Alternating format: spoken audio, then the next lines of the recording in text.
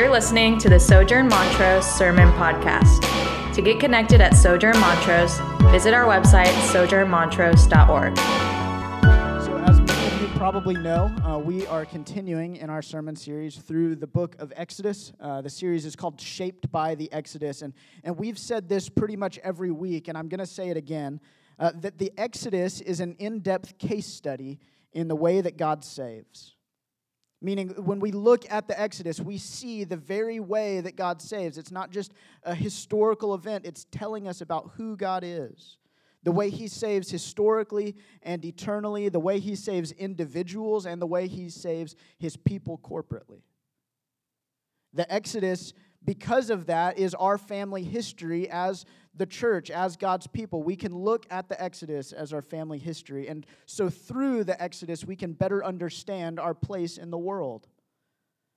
The writers of the New Testament use the narrative of the Exodus as a means of interpreting and showing meaning in the life and work of Jesus. And so as we look at the story of the Exodus, we can better understand our Savior. And this is what I want us to remember this morning as we go through the text, that we are an Exodus-shaped people with an Exodus-shaped Savior, and we're doing Exodus-shaped work in a world and in a neighborhood which desperately needs an Exodus. And so to that end, last week we saw kind of this climactic moment in the book of Exodus. The people of Israel were given instructions by the Lord as to what they were to do on the night that the final plague came into Egypt, the plague being the death of the firstborn in all of Egypt.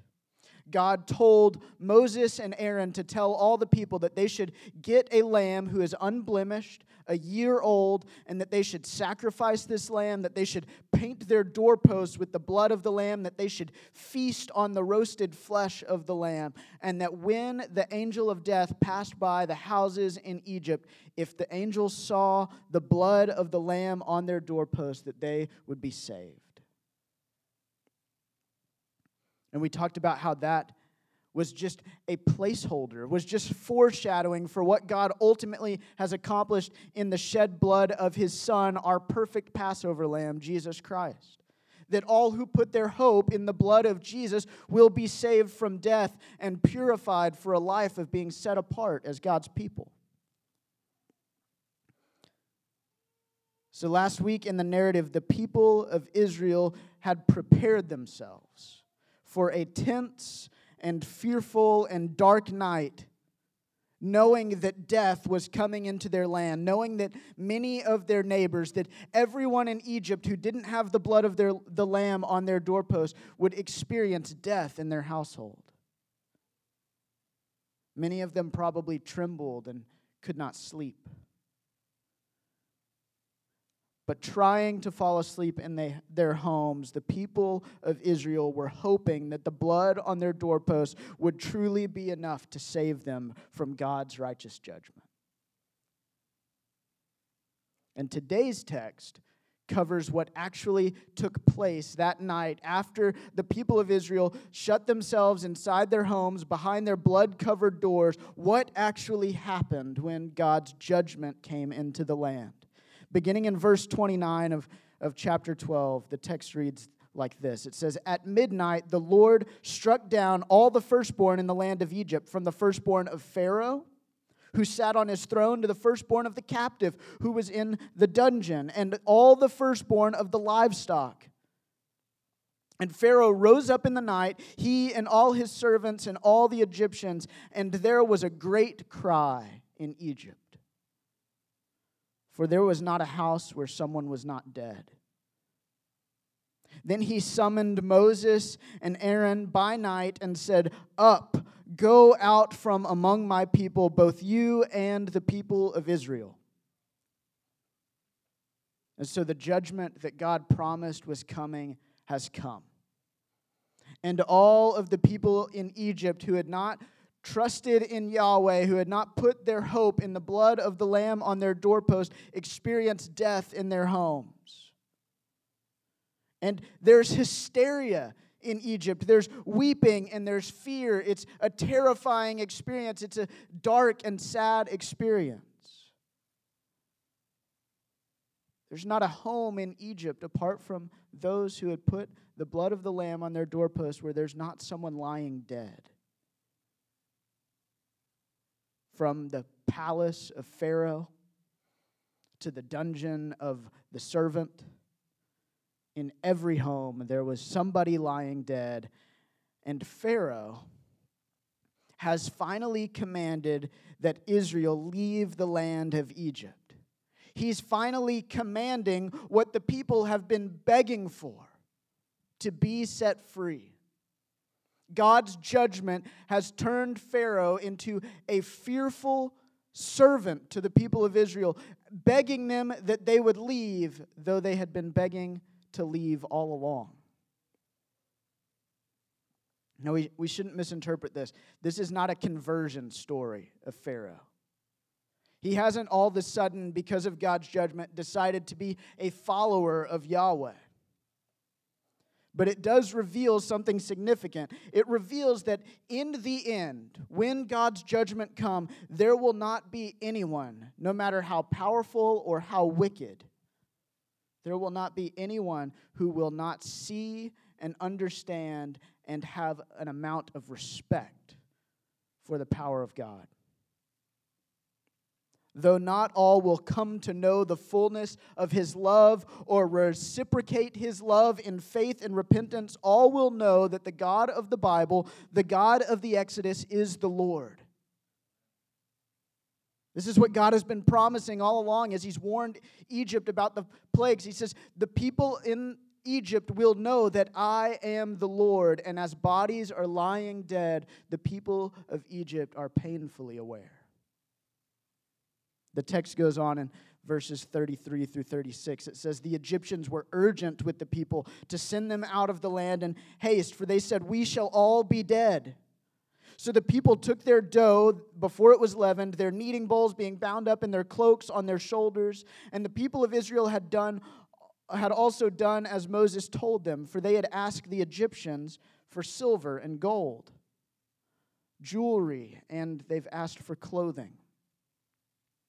And the Lord had given the people favor in the sight of the Egyptians, so that they let them have all that they asked. Thus they plundered the Egyptians.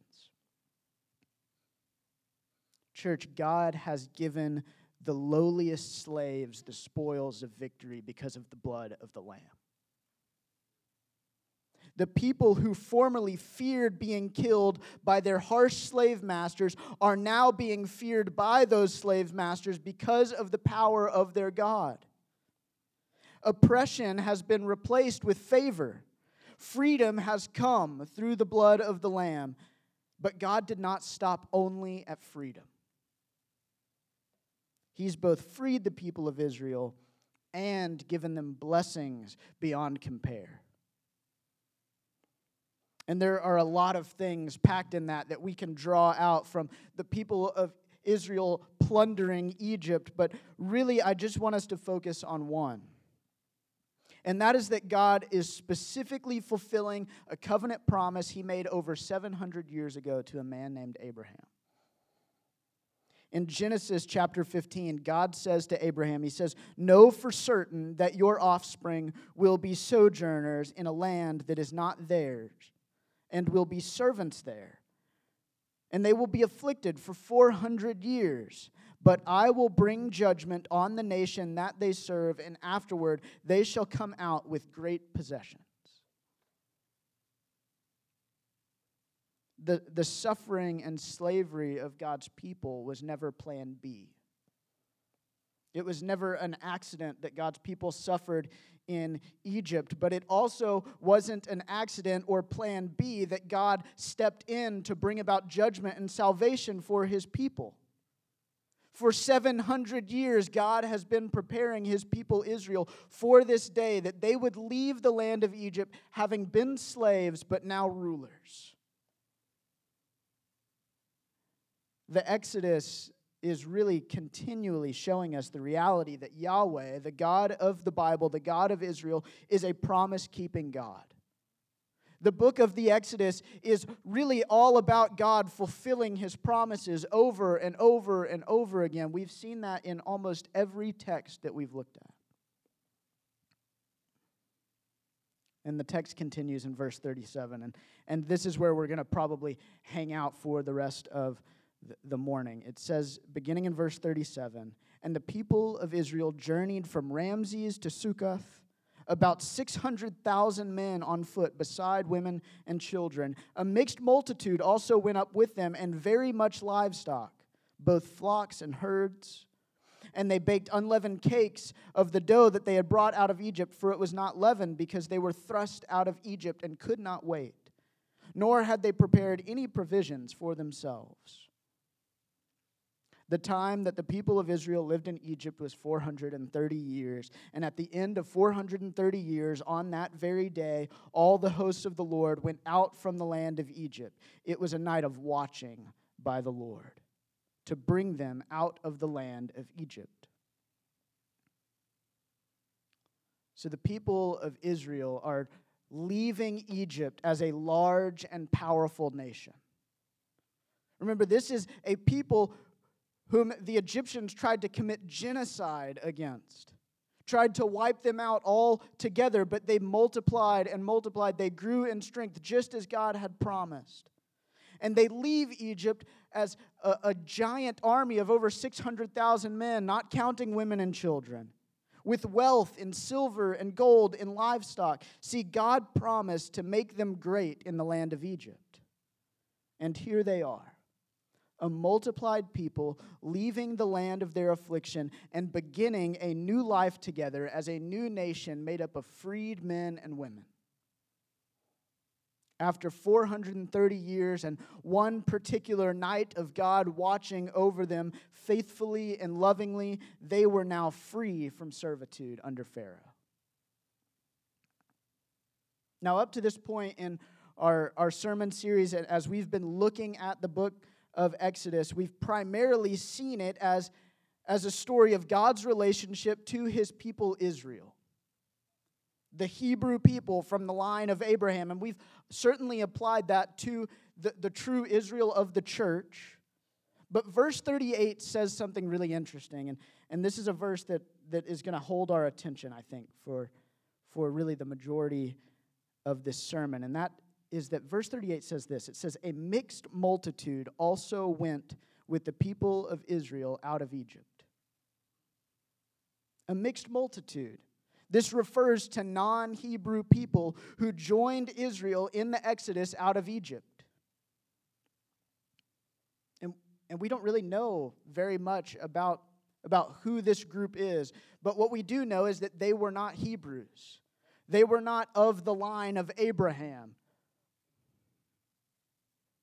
We don't know if this means that they were made up primarily of Egyptians who, over the course of the first 9 plagues, had seen the power and glory of Yahweh and decided to start asking their Israelite slaves, what can we be doing to be saved from this final plague? And maybe some of those Egyptians had painted their doorposts that night and partook in the Passover. Maybe they were people who woke up in the middle of the night to find their husband or father or son or brother dead, and realized that the God of this people, Israel, is the God worth following. Though I'm weeping and mourning and terrifying, I'm going to go with those people who have a God much more powerful than Pharaoh. Maybe they were just afraid. Maybe they were afraid that if they stayed in Egypt, that Israel's God would not relent and that they would soon be killed like their brothers and sons and husbands. Or maybe they just saw that the people of Israel were plundering Egypt and taking all of the wealth out of the land and just wanted to follow where the prosperity was. And maybe it includes some of all of the above. Some who had put their hope in Yahweh, some who didn't, some who had selfish motives, some who didn't, some who had been saved through the Passover, and some who weren't. But what we know is it was a mixed multitude. And this, I think, could be surprising to many of us as we consider the Old Testament. It's really common for us as 21st century Westerners to read the Old Testament primarily as as a strange story about how God relates to this one ethnic group, the Hebrew people.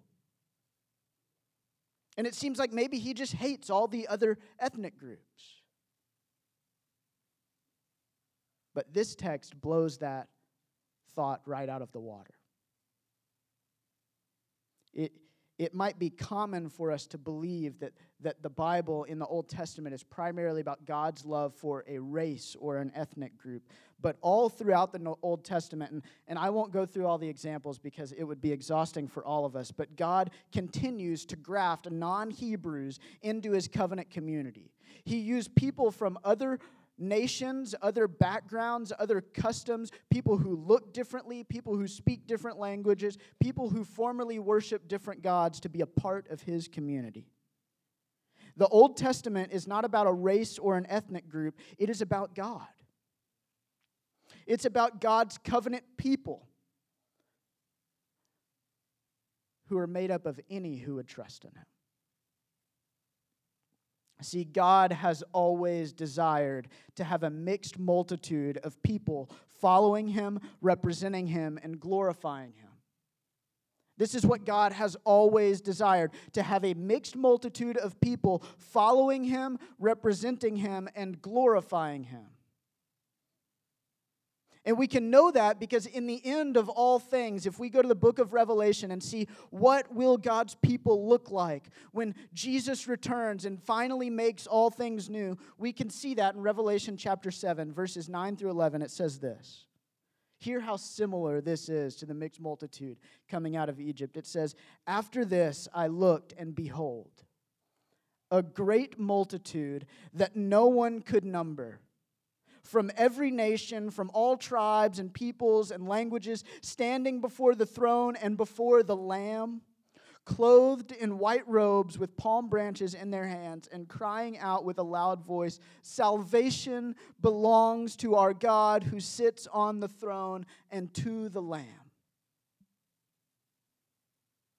Church, God is going to have for himself a redeemed people who have been saved and purified by the blood of his Son, and that people will be made up of those from every nation, every tribe, every tongue, every socioeconomic class, every political affiliation. See, the Passover is not an account of God having mercy on a homogeneous people. The Passover is a foreshadowing for the heavenly, eternal reality that God will have a mixed multitude glorifying him forever. This is groundbreaking. This is really big. The people fleeing Egypt on the night of the final plague didn't all look the same. They didn't all have the same story or family customs. They weren't all former slaves. They weren't all descendants of Abraham. They probably were not all spared from the effects of the judgment of death of the firstborn that night. But together they fled as a new people, a new nation. And as a ragtag group of thousands that left Egypt that night, God's glory was on display through a mixed multitude of people. Church, what we can learn from this is that God cares for the outsider. He cares for the outsider, and he desires to show his love to strangers, to those who don't yet know him, speak like his people speak, or think like his people think. He desires to reveal his glory through the diversity of all mankind. So, church, we must be a people who love those whom we are not like. That's why last week we spoke out against white supremacy that led to a mass shooting. We called white supremacy satanic because God's word clearly reveals that any propagation that one ethnic group or race is better than the other is totally against what his hope is for his kingdom, because God is having a mixed multitude for himself. God's heart is for the mixed multitude, so we ought to be a church who desires to be for the mixed multitude in our midst. So let's ask ourselves, if God's kingdom is a mixed multitude, who are we to embrace that we might not already be embracing? And how are we to do that? Well, let's consider who is unlike you. Who looks different than you? Who is a part of a different generation than you? Who has different interests and hobbies and convictions than you? Who do you know who came from a very different background or community than you? Who around you is in a very different socioeconomic class than you? Who do you know that believes differently than you? Or who has different expectations or definitions of what success and happiness are than you do? On the night that Israel fled from Egypt, it was a given that they would do so with their Israelite brothers and sisters. People who looked like them, who had been slaves like them, who had the same lineage and customs as them, who believed in the same God as them, and who raised their children like they did. It didn't take effort for the Israelites to include fellow Israelites in the flight that night. But it would have taken much more thoughtfulness to invite the foreigner, to invite the Egyptian who was formerly a slave master, to invite those who had experienced the righteous judgment of God. But they did. And so our lives, both personally and corporately as a church, primarily as a church made up of neighborhood parishes, should be geared toward welcoming in outsiders and those whom we are not like, in order that the mixed multitude of the people of Montrose and ultimately the city of Houston might come to know the Lord who saves from death. Church, this means that our living rooms and our parish gatherings and our dinner tables should be places in which those who are very different than us are lovingly invited to participate. Our parish gatherings and our homes and our lunch breaks and our coffee dates should be aimed at allowing people who are unlike us to belong, even if they don't yet believe. And this isn't only an appeal for diversity in the church in regards to race or maybe generation. It's an appeal towards simply making our lives and our parish gatherings places that are open and welcoming, in which non-Christians can be invited to enter in without needing prior knowledge, without needing a Christian vocabulary, without having voted for the same candidates we may have voted for, without being convicted about the same social issues that we might be convicted about. See, I think that at Sojourn we are really good at living out our belief that the church is a family. When we say every week that the church is a people to belong to, I've visited a lot of neighborhood parishes in the last month, and every single one of them felt like family. And I just want you to hear that as an encouragement and as a blessing, that I felt so loved and so welcomed and such a sense of family and hospitality.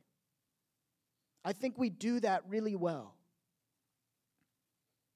But what I hope that we see in this text is that the church being a family without a purpose is not enough. See, if that's how the Israelites operated on the night of the Exodus, Egyptians and pagans would have not had the opportunity to go with them. They would have been left in Egypt, being told only about the false gods of Pharaoh and the Egyptian pantheon. They would have never been able to experience full inclusion as part of God's people. And so it's my hope, and really this should be all of our hope, that our neighborhood parish gatherings, specifically our neighborhood parish gatherings, would be aimed first at mission. That when we think about the environment that we're trying to create on a Wednesday night or a Sunday afternoon or a Tuesday night or a Thursday night, that we're thinking about those who are not like us. How can we make them feel welcome? How can we love them well? How can we invite them to participate in the things that God is doing in our lives?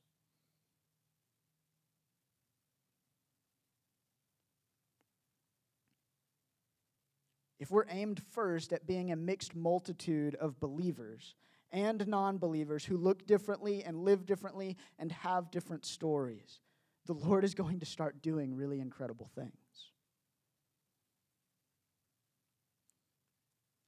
Let our parishes be families that relate to one another through the common desire to see outsiders made welcome into the covenant family of God. See, if we aim just at family, we'll miss mission.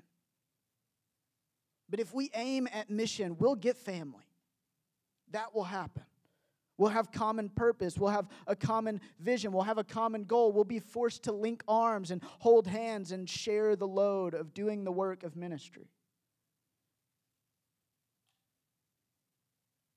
If we aim at mission first, we'll still get family, and it will be a beautiful, diverse, complex, and challenging family. But if we aim at family first, mission will likely fall to the side. Our parishes, if we aim only at family, or if we aim at family before mission, we will at best be welcoming environments to other Christians, or to other people who look a lot like us, who live a lot like us, and have very similar stories as we do. Without aiming first at mission and hospitality to the outsider, we will never be the mixed multitude that will point our neighbors to the full picture of what God's kingdom is like. So let's just dream together. What if we started radically inviting our friends who don't know the Lord into our parish gatherings? Just consider what might happen. What if we invited our neighbors, even if they don't look like us? What if we invited them, even if they're 20 years older than us? What if we invited them, even if they live a lifestyle that we don't understand and certainly don't approve of? What if we invited the poor? Or what if we invited the extremely wealthy? What if we invited people, even if we know they vote a lot differently than we do? What if we showed the world, specifically in Montrose, that God's kingdom is not made up of only people who hold a certain political convictions, grew up in certain types of families, have a certain skin color, who have a certain income? What if Montrose started to see that the church is a diverse kingdom made up of a mixed multitude, all who have trusted in the blood of the Passover Lamb, Jesus Christ? And what if we really believed that God could reveal himself to our neighbors and to our friends and to our family members who to us seem so far from him? And what if we really believed that, like the scriptures tell us, that he will reveal himself through the simple means of brotherly and sisterly love, hospitality, and his word being proclaimed? I think I know what might happen. I think our parish gatherings and our dinner tables and our lunch breaks and our living rooms might start being a lot less comfortable than they are right now. We might have to be more thoughtful about the ways that we speak about the Bible or about the nature of God or proclaim the gospel, knowing that the people we're speaking to don't have prior knowledge or the same vocabulary that we do. We might be forced to engage the real world with our convictions and our theology and our political views in ways that we've never had to. But there's something else that's really special that will also start happening. Caitlin didn't read this morning through verse 43, but 43, but if you have your Bible, just take a look at verse 43 and to the rest of the chapter of chapter 12. It says this. It says, "And the Lord said to Moses and Aaron, 'This is the statute of the Passover. No foreigner shall eat of it, but every slave that is bought for money may eat of it after you have circumcised him. No foreigner or hired worker may eat of it. If a stranger shall sojourn with you and would keep the Passover to the Lord, let all his males be circumcised. Then he may come near and keep it. He shall be as a native of the land. But no uncircumcised person shall eat of it. There shall be one law for the native and for the stranger who sojourns among you. Church, if we start making our lives and our weekly neighborhood parish gatherings Exodus-shaped communities that invite the stranger, the outsider, the non-believer, the culturally different to participate, soon enough, those people will want to participate more fully. Soon enough, they'll go from wanting to participate at our dinner table to wanting to participate in the Lord's table. Some of them will hear the words of grace that has been offered to us in our Savior Jesus Christ, and they'll believe them. They'll see that the way that of death, resurrection, and ascension of Jesus has saved us, and they will marvel like we marvel. They'll be moved like we are moved to repent and to trust in Him. They'll enter into new life through baptism. And they'll be invited to the Lord's table as our ongoing Passover feast. Though now our neighbors may be strangers and aliens to God's kingdom and maybe even to us, if we are faithful to include them in our lives and in our church, one day they might be, as the text says, as natives in the land, feasting at the table of the Lord. I really believe that to make disciples is simply to lovingly and to engage lovingly and hospitably with those who are not like us. If we commit to that as individuals and as a church made up of parishes and as a congregation and as a family of congregations in this city, then I really believe that the mixed multitude of the most diverse city in the country will begin to radically be invited to taste and see that the Lord Jesus Christ is good. I really believe that Houston will become a microcosm and a foreshadowing of the things to come when Christ returns and establishes His kingdom finally and fully. Like, dream with me here. What if we were not only an Exodus-shaped people as the church in this room, and what if it wasn't just us doing Exodus-shaped work, but what if we, through the power and work of our Exodus-shaped Savior, saw our neighborhood and city turned into an Exodus-shaped community for the glory of God and for the good of our neighbors? And so if you're here this morning and you're like me, a Christian who reads this and is challenged and is thinking about all the people in your life who are not like you, that you've yet to engage with fully and lovingly, that you've been fearful of, I invite you to come to the table and remember an all-sufficient Savior who will empower you and strengthen you and give you wisdom when you ask for it. And if you're here this morning and you've yet to put your hope in Jesus, if you've yet to see Him as the beautiful, all-sufficient, all-powerful Savior who, through His death and resurrection, has provided forgiveness of sins and new life, I just want you to say, you are welcome here. You are welcome here at Sojourn Montrose, in neighborhood parish gatherings, in our homes. And you're welcome to be here as long as you want to be here. And you're welcome to belong here even if you never believe. Though it is our hope that you would believe, you can belong without believing. And we as a church will commit to being hospitable and loving, to engaging you with kindness and patience. But maybe this morning, through the word of God drawing you, you are feeling the presence of the Lord move. You are seeing that what Christ has done is exactly what you need.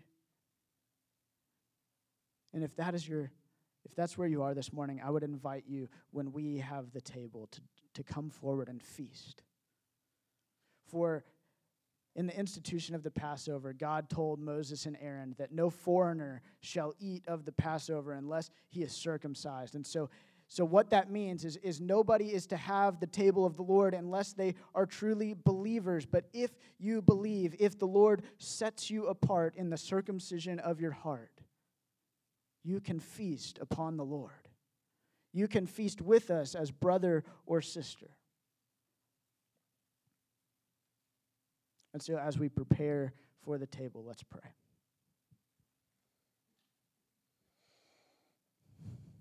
Father, would you, by your power, through your Spirit, make us a radically loving and hospitable people? Would you break down in our community through your gospel any dividing walls of hostility that are brought about from class differences or race differences or political differences or differences in upbringings or social convictions? Would you bring about unity in your church and unity in our neighborhood through us, your church? I pray, Lord, that even this week our parish gatherings would be made more full of those who are not like us, in order that God's glory might be proclaimed through our hospitality and through our love. And Lord, would you do the work of drawing people to yourself? By the power of your Spirit, would you show them the beauty and the majesty and the salvation that your Son provides? And would we all worship in awe? Would we together as a mixed multitude walk out of the slavery of Egypt and journey on toward the promised land as a people made up of those from different tribes and tongues, different backgrounds and customs? Lord, that you might receive all the glory through us. Would you do those things, we ask. In Jesus' name, amen.